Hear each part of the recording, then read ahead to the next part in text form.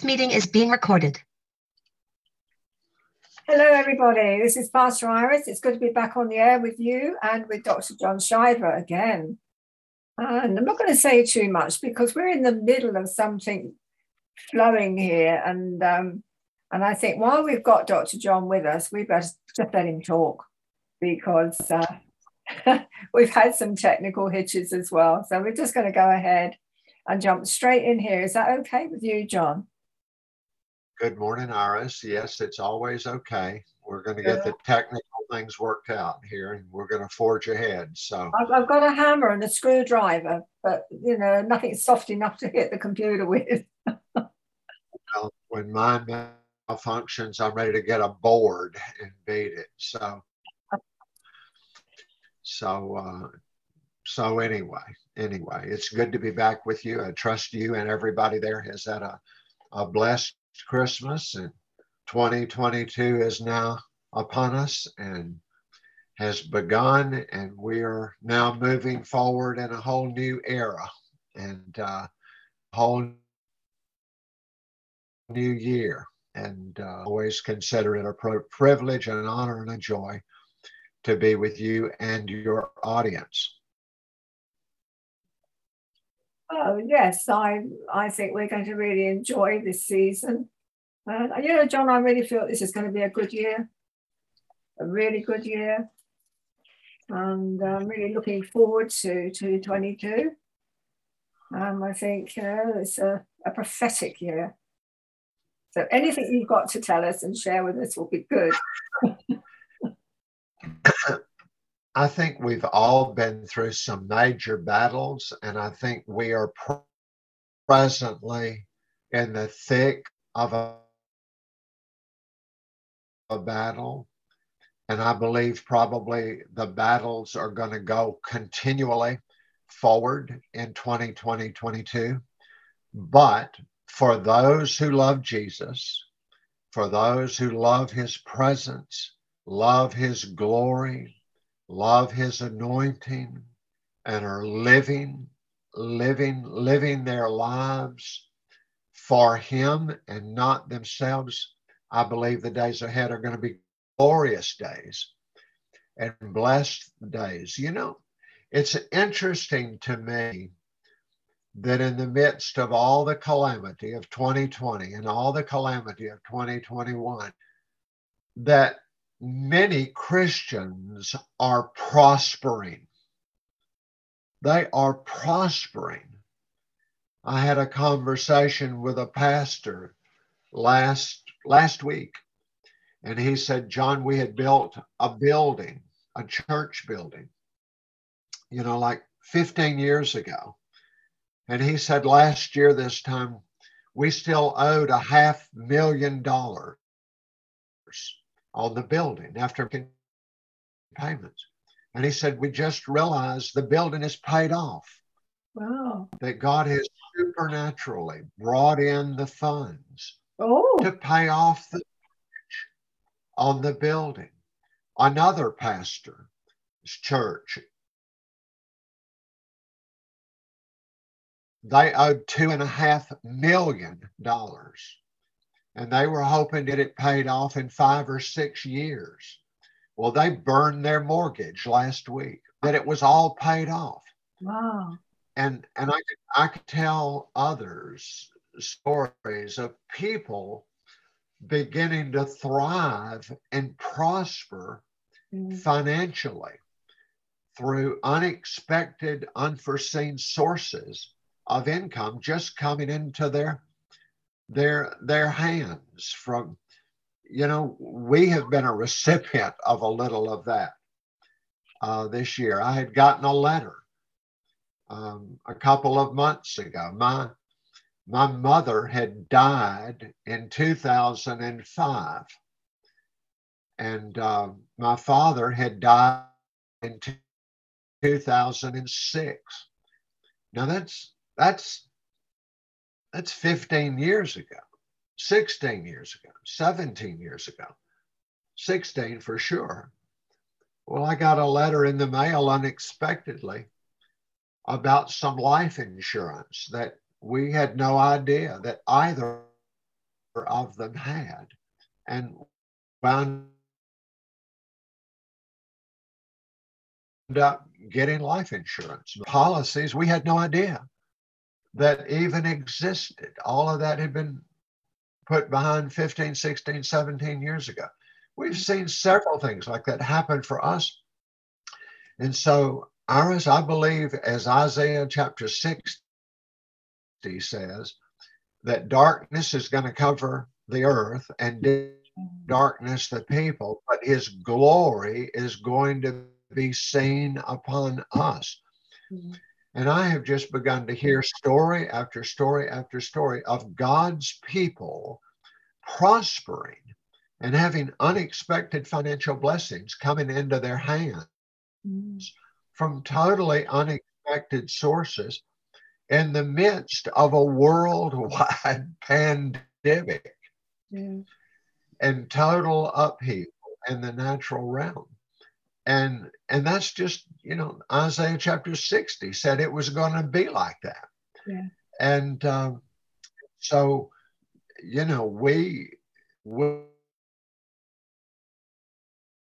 are just in oneness and very darkness. But if you look at the Word of God, I believe the days ahead are going to be the greatest days we've ever known. I believe the greatest glory we've ever known is coming. The greatest revival the world has ever known is coming. I believe Christians are going to be supernaturally healed. We heard just yesterday of a woman that had stage 4 lung cancer, and the doctors had told her that there's nothing that can be done, and you've got about 6 months to live, and we're just going to treat you, but you've got about 6 months to live.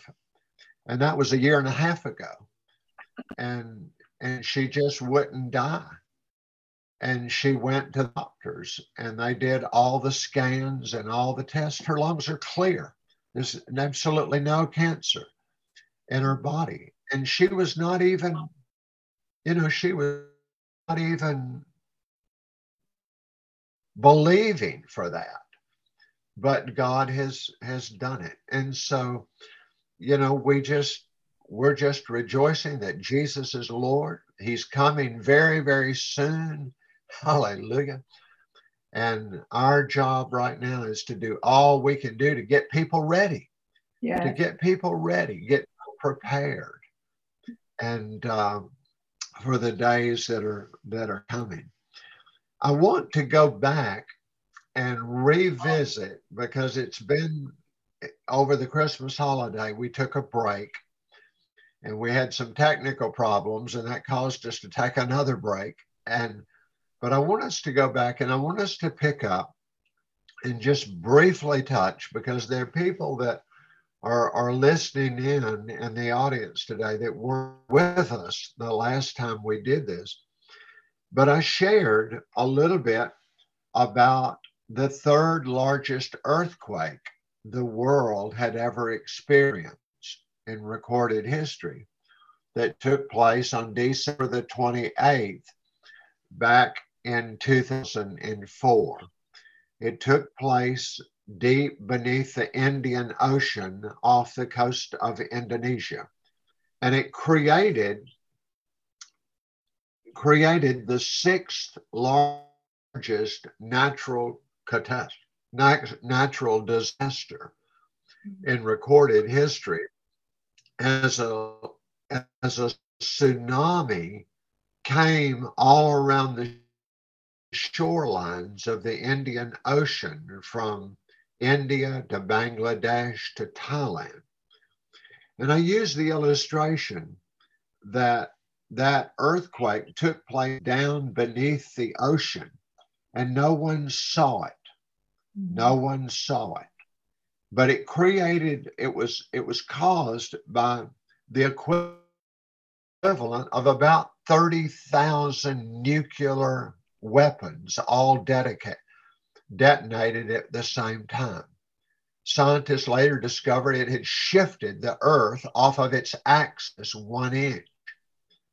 It set off thousands of small tremors in every corner of the Earth. But the big disaster was the shock of that beneath the ocean went out across the Indian Ocean, and tsunami waves began to come in on all of those shorelines everywhere, traveling at about 600 miles an hour. And when they came upon the shorelines, it started with very small waves that got larger and larger and larger, coming faster, faster, and faster, until there at the end, the waves were almost 100 feet tall in some places, and just completely overflowed all of these regions around the Indian Ocean. And about 280,000 people lost their lives that day. And I likened that, and I know I'm repeating myself a little bit to set the stage for where we're going to go today. I liken that to revival and the coming of the Holy Spirit on the day of Pentecost. Now, remember that the Holy Spirit had been active in the earth since Genesis 1, verse 2. When water covered the whole earth, the Bible says that the Holy Spirit brooded over the waters and literally impregnated life into the earth. And so we see the Holy Spirit beginning literally before Adam and Eve, before the animals, even before land. At the time of creation, the Holy Spirit was already here. But we see the Holy Spirit operating all across the millennium of the Old Testament. And then when Jesus was baptized in the River Jordan, we read the record of John the Baptist, who said when Jesus came up out of the water, the heavens were opened and the Holy Spirit descended upon Jesus like a dove and hovered there. And that was the beginning of Jesus' earthly ministry. And for the next 3 years, miracles and healings and all of these amazing things followed Jesus wherever he went. And so the whole world was shaken. But before Jesus was crucified, he told the disciples that the same Holy Spirit that had rested upon him was going to come upon them and do nothing but wait in Jerusalem until they are endued power from on high. And once the Holy Spirit comes, he said, I will baptize you in the Holy Spirit. He said, once he comes, you will be my witnesses in Jerusalem, Judea, Samaria, to the uttermost parts of the earth. And so we find in Acts chapter 2, the day of Pentecost was the day that the Holy Spirit began to be poured out on all flesh. That was the beginning of the fulfilling of Joel chapter 2. But I want to liken that in the minds and the imaginations of your audience today to that being like the great earthquake and the resulting tsunami of December 4th, 2004, in that it was hidden and out of sight, but it traveled at great, great speed underneath the surface of the water. I mean, there were ships that went right through the tsunami, and they never knew it. All they said is the water looks strange when this force, the equivalent of 30,000 nuclear weapons, went through the water under them. It made the surface water look strange, but there was no wave, there was no sound, but it went right beneath them. But it was only seen when it began to hit the shorelines. Mm-hmm. And it came wave after wave after wave, small, getting larger, and larger and faster until it overflowed everything. And so I like that story as it relates to the day of Pentecost, that it was on that day that the Holy Spirit came and was poured out in the earth, and it began. That was the beginning of the work of the Holy Spirit. The early years of the church, we've talked about that before. Your country of England was powerfully impacted. The UK was impacted.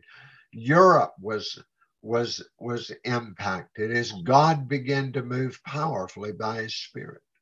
By the time we get to the 2nd century, 100 years later, the what I like to call the drought of the Holy Spirit has begun, because men and religion have now taken the place of the work of the Holy Spirit, and they've organized it. And they've capitalized it. And then came, several hundred years later, what was known as the Dark Ages.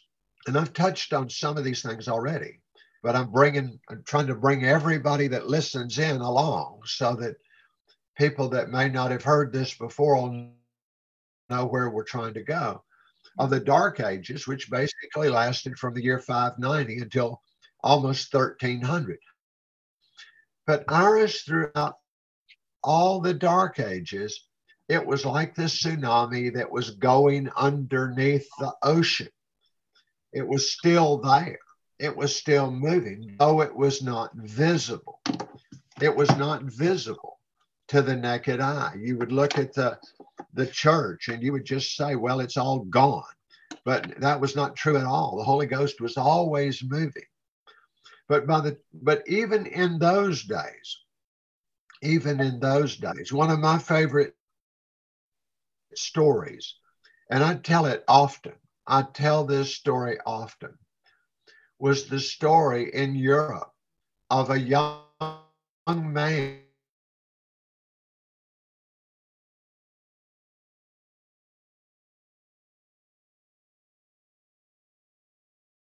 that felt the call of God.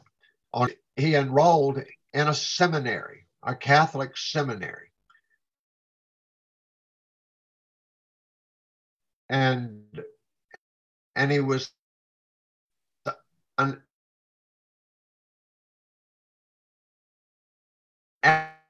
absolute horrible student. He had a personality that no friends. Professors just basically passed him on just to get rid of him, until finally he had taken all the courses in the school and they had to graduate him. But the thing that made him so different was he was a young man that loved to pray. And he prayed continuously for hours. He had this great burden in his heart. God, make your people holy. God, come. We want to see your holiness, your glory, and your holiness. And God, make them. He graduated from seminary. What are they going to do with him? Well, they found a little small parish out in the middle of nowhere, in France. Mm-hmm. This small little Catholic church in the middle of nowhere that only had 2 members. And those were 2 elderly sisters. And they said, we'll just send him out there and he can pastor that. And he can't do any damage there. So he had these 2 elderly ladies, and he just preached the same message every Sunday. Every time they came together, he preached the same message. But Iris, years later, all the kings and queens and prime ministers and heads of state and thousands and thousands and thousands and thousands of people came from near and afar to the little Catholic parish in the middle of nowhere. The older ladies had died. and it was only him. For him to continue to preach on the same thing, and that is, God, make your people holy, and the holiness of God, because of the tangible glory and presence of the Holy Spirit that was in that little Catholic church. They came from all across Europe to experience the phenomenon. Well, what happened was is he had just tapped in to that tsunami that was flowing beneath the surface out of sight of God that was still out there in the earth. But by the time we get to the year 1100, 1200, 1300, 1400, the little waves of tsunami are beginning to arrive on the shoreline. In Florence, Italy, there was a Catholic priest by the name of Girolamo Savonarola.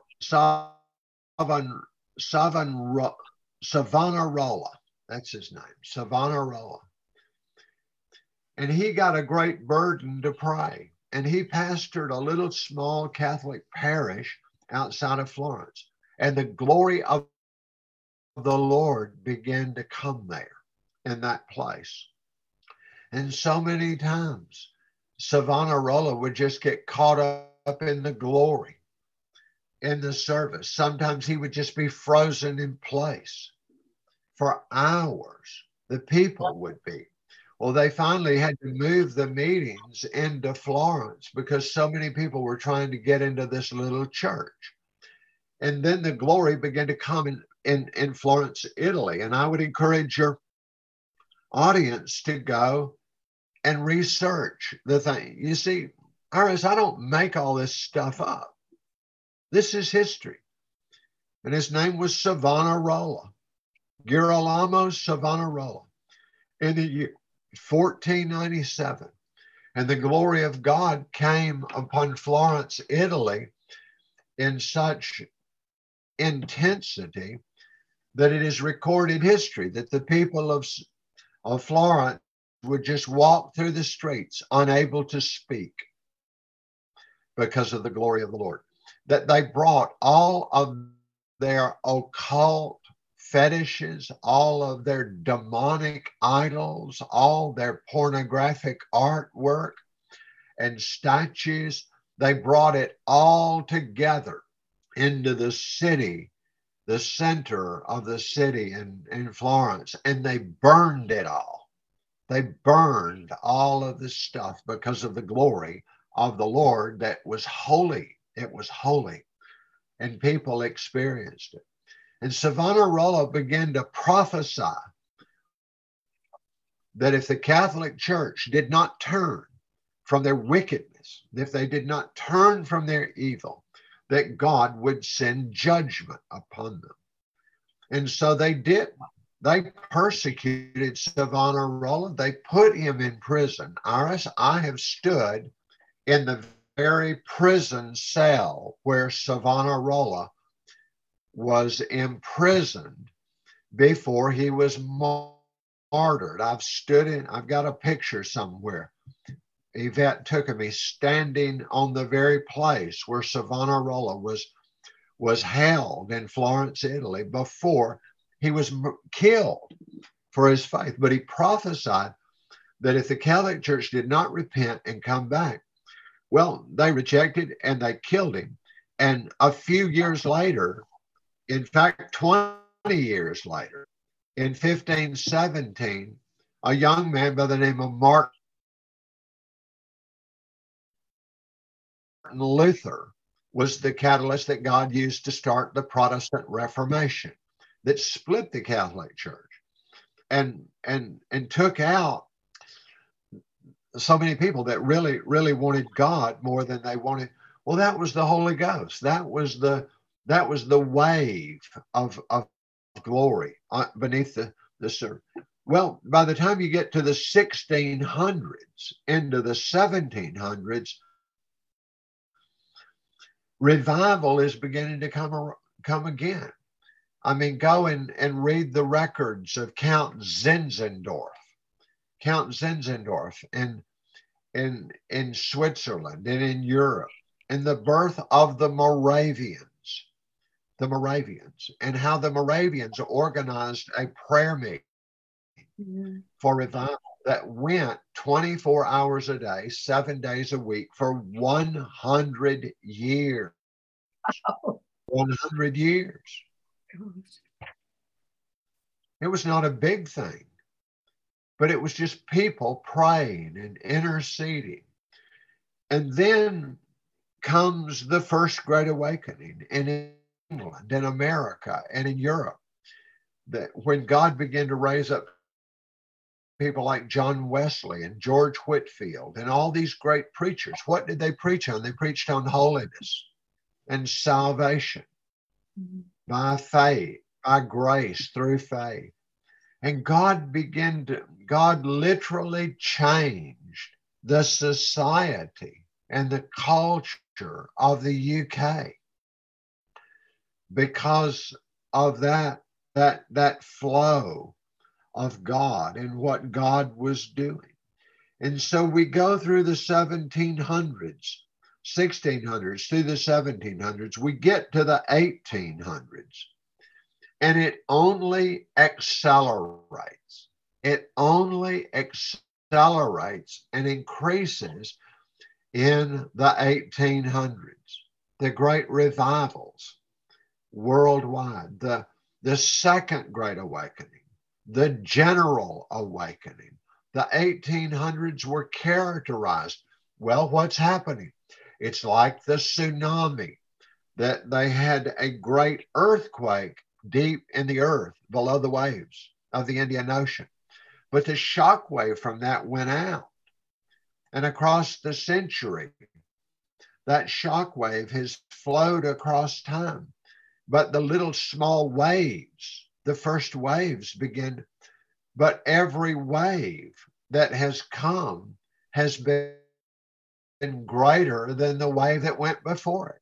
And they're coming higher and they're coming faster than they've ever happened. Well, that was the story of the 1800s.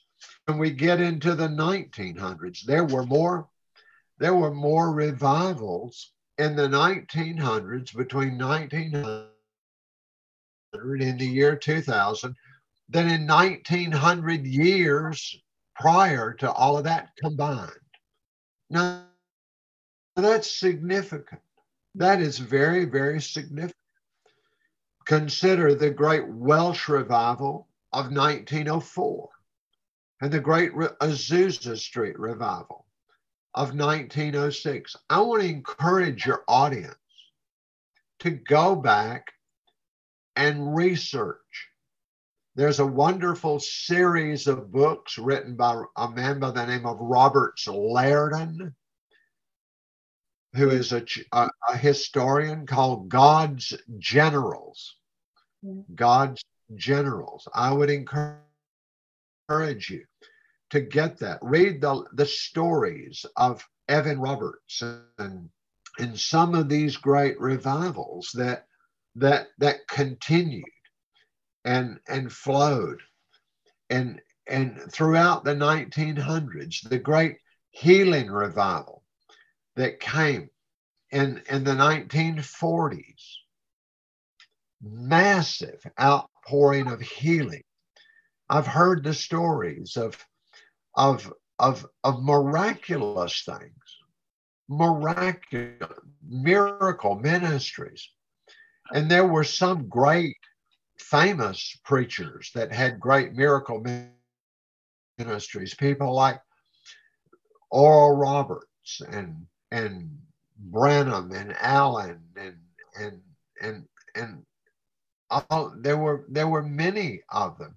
But there were literally thousands of others, not famous, that all over the world that saw great, great manifestations of healing in their ministries, multitudes in the 40s. And then in the 1950s, you have the explosion explosion of the evangelism revival with people like Billy Graham. God used all over the world. And then you get into the 1960s with the great charismatic outpouring of the 60s and 70s, and then the explosion of Christian television and Christian publishing all over the world, and in the 70s and 80s. And then in the 1990s, the glory of God began to break out in places like Lakeland, Florida, and Toronto, Canada, and Holy Trinity in Brompton, in London, and thousands of other places began to experience the glory of God. And so wave after wave after wave, all of them coming higher and all of them coming quicker. But the interesting part of the whole thing, as it relates to the tsunami of 2004, is because before the biggest waves came in, all the water went out. The water went out before the big waves came in. And I believe that's what Paul was talking about in his letter to the church at Thessalonica, when he talked about in the very last days, before Jesus comes, there will be a great falling away. A great falling away.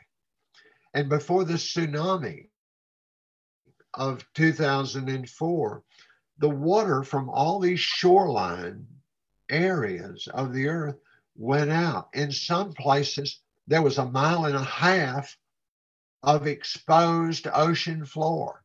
And there were people that were walking far offshore to find the fish. I mean, there were all these fish that were left stranded in shallow water, and people went going out, having no idea what was getting ready to come back. That all that water went out, but all that water plus a lot more was going to come back with those big waves. And so many of those people that perished. But before that, there was a great falling away. We have seen great revival in the earth. Millions of people are being saved. Many millions of people are being saved around the world right now, in Africa and other places, even in the midst of pandemics.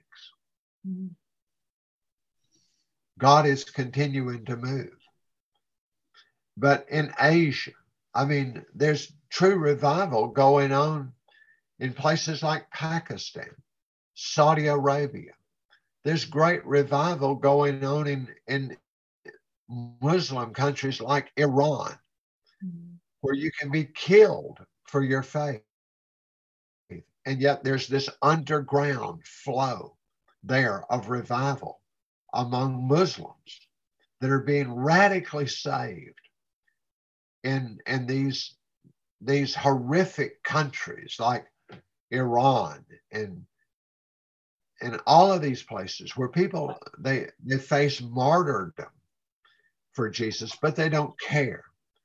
And so the wave is continuing to move, and it's out there. It's out there, and it's moving. We've made 19 trips to the worst of the worst places in India and seen tens upon tens upon tens of thousands of people go to great lengths to come to the meetings to hear the gospel. In India, where pastors have their churches burned, people are beaten, pastors are killed for their faith, and yet God is moving in these last days. Now, the reason I'm teaching on all this today is because if Jesus really is coming, and we believe he is, because you and I spent a significant amount of time studying the last days, the pre-tribulation rapture of the church, what the church would be doing during the tribulation at the judgment seat of Christ and the marriage supper of the Lamb, while all hell was breaking out on the earth, what we would be doing in heaven. And I think the case was made to any person with an open mind, genuinely wanting to know truth. I think the case has been more than adequately made that we're really living in the last days, that Jesus really is coming.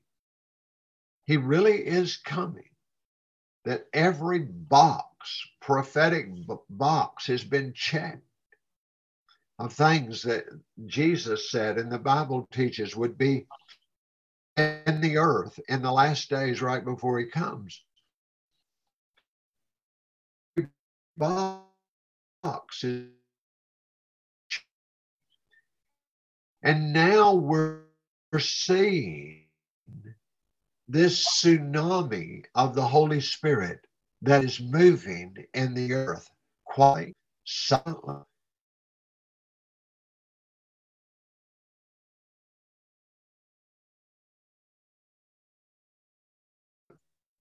Is hours before it came. All the animals along the shorelines of India, Bangladesh, Thailand, that whole animals begin to become agitated, and birds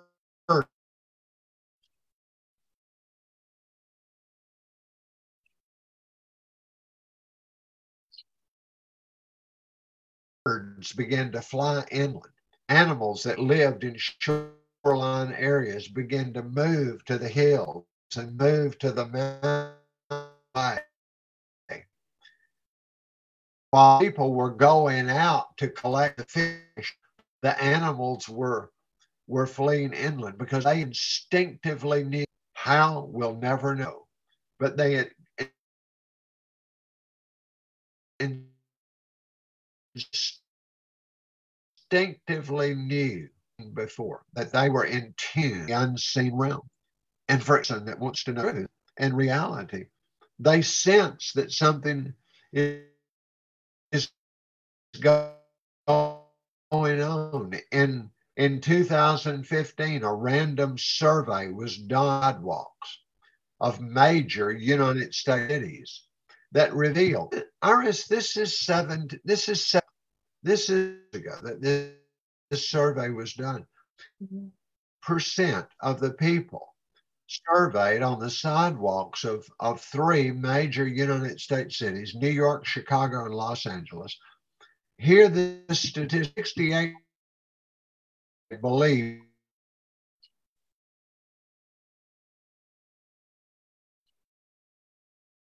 that they were living in the last days, but they believed something was coming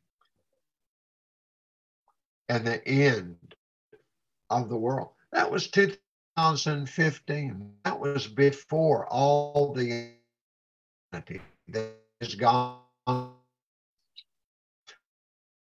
all the insanity of COVID and pandemics and lockdown, of these things.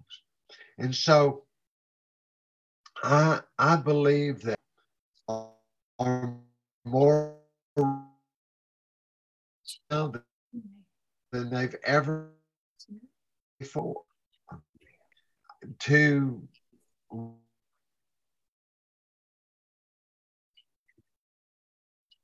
ready for God to move, and that the glory of God sending the earthquake at the bottom of the ocean, the biggest waves of the tsunami, that God said that knowledge of the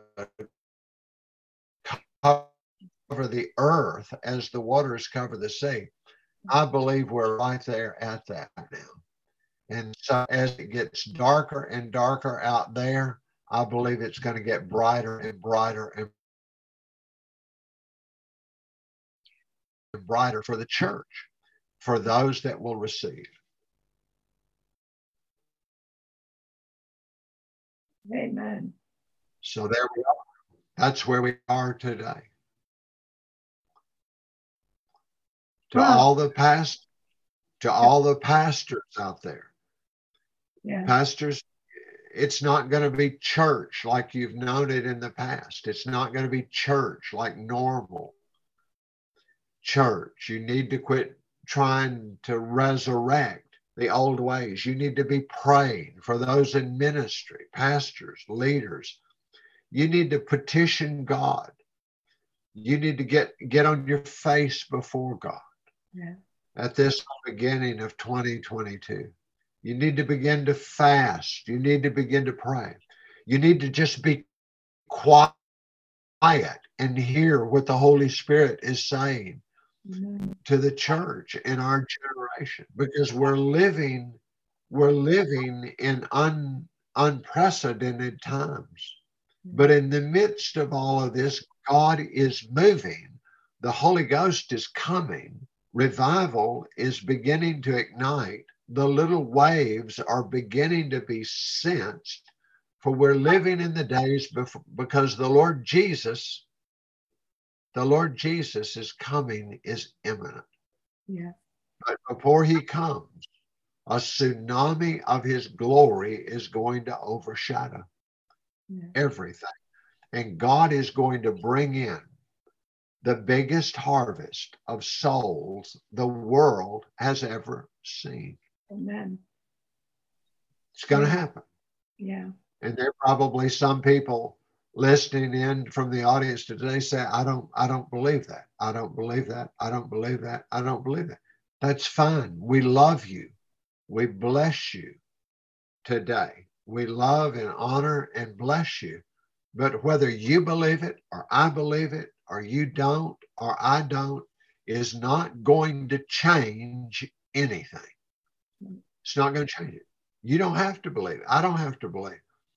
But there is a tsunami that has been prophesied for thousands of years.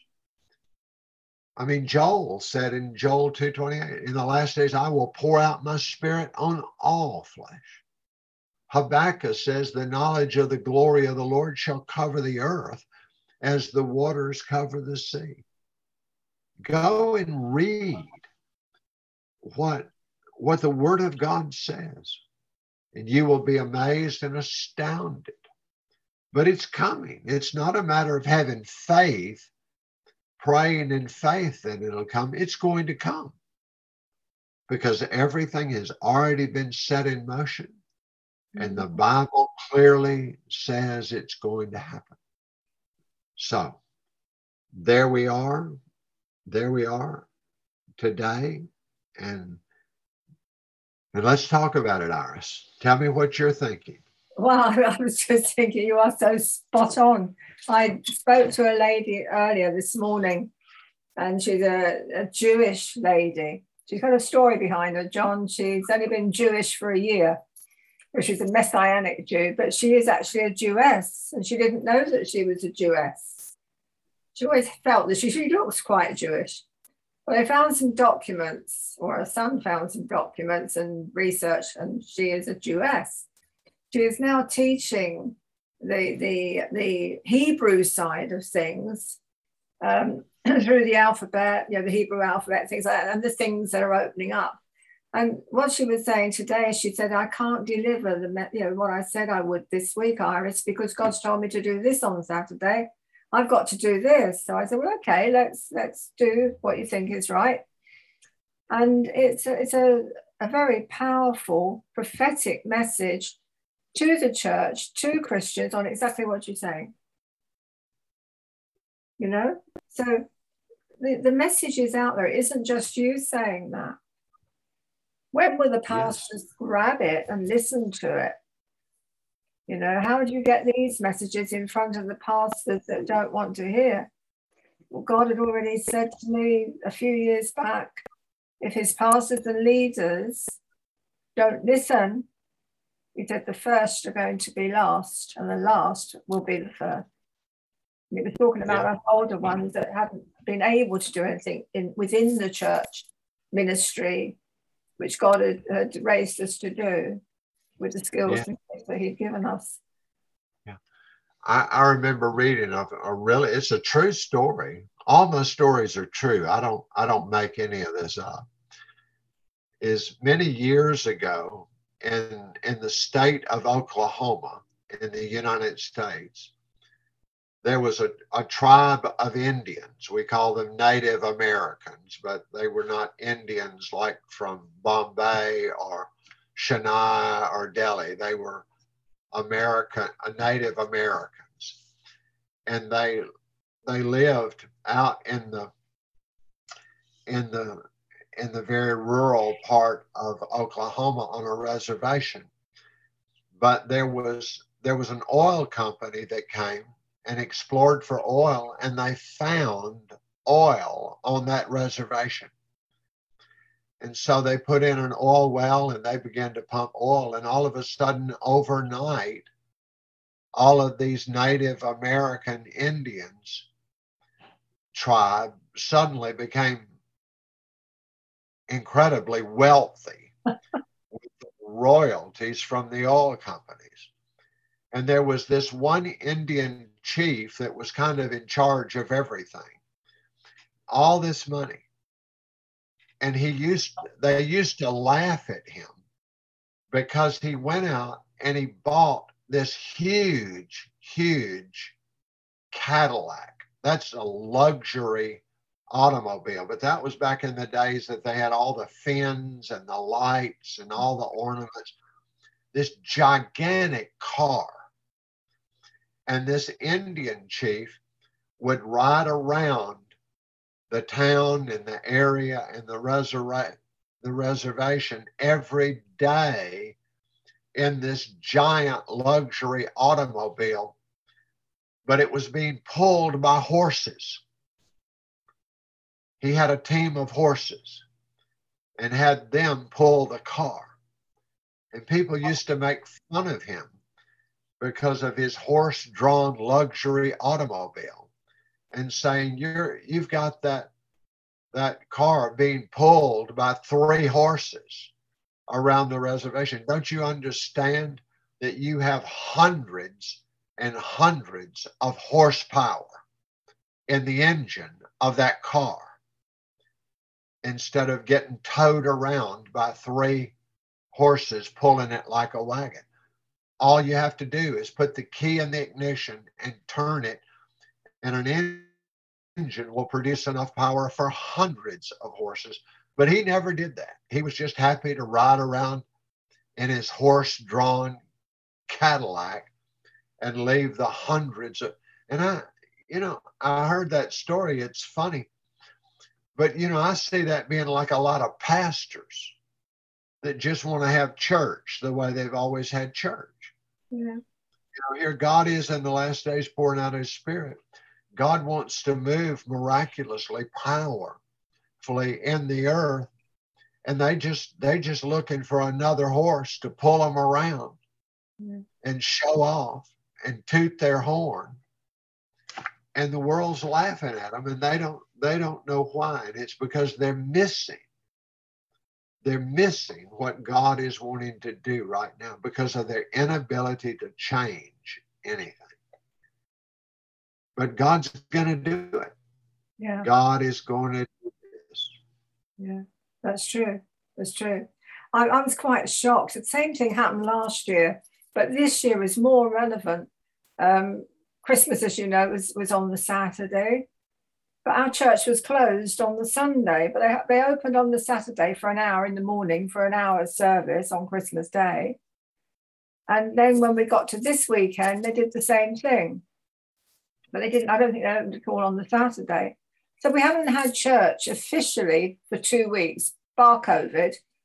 It just didn't happen. And I thought, how can you do that when that is the whole center of the English Christianity is 1 day a week? How can you say we're not going to do it because it's Christmas week? I couldn't get that. And I felt very, very, I haven't got a word to describe how I felt. Totally empty. Sure. I was shocked. Sure. because the penny just suddenly dropped that, why? You're our pastors. We should all be there. Many people wanted to be.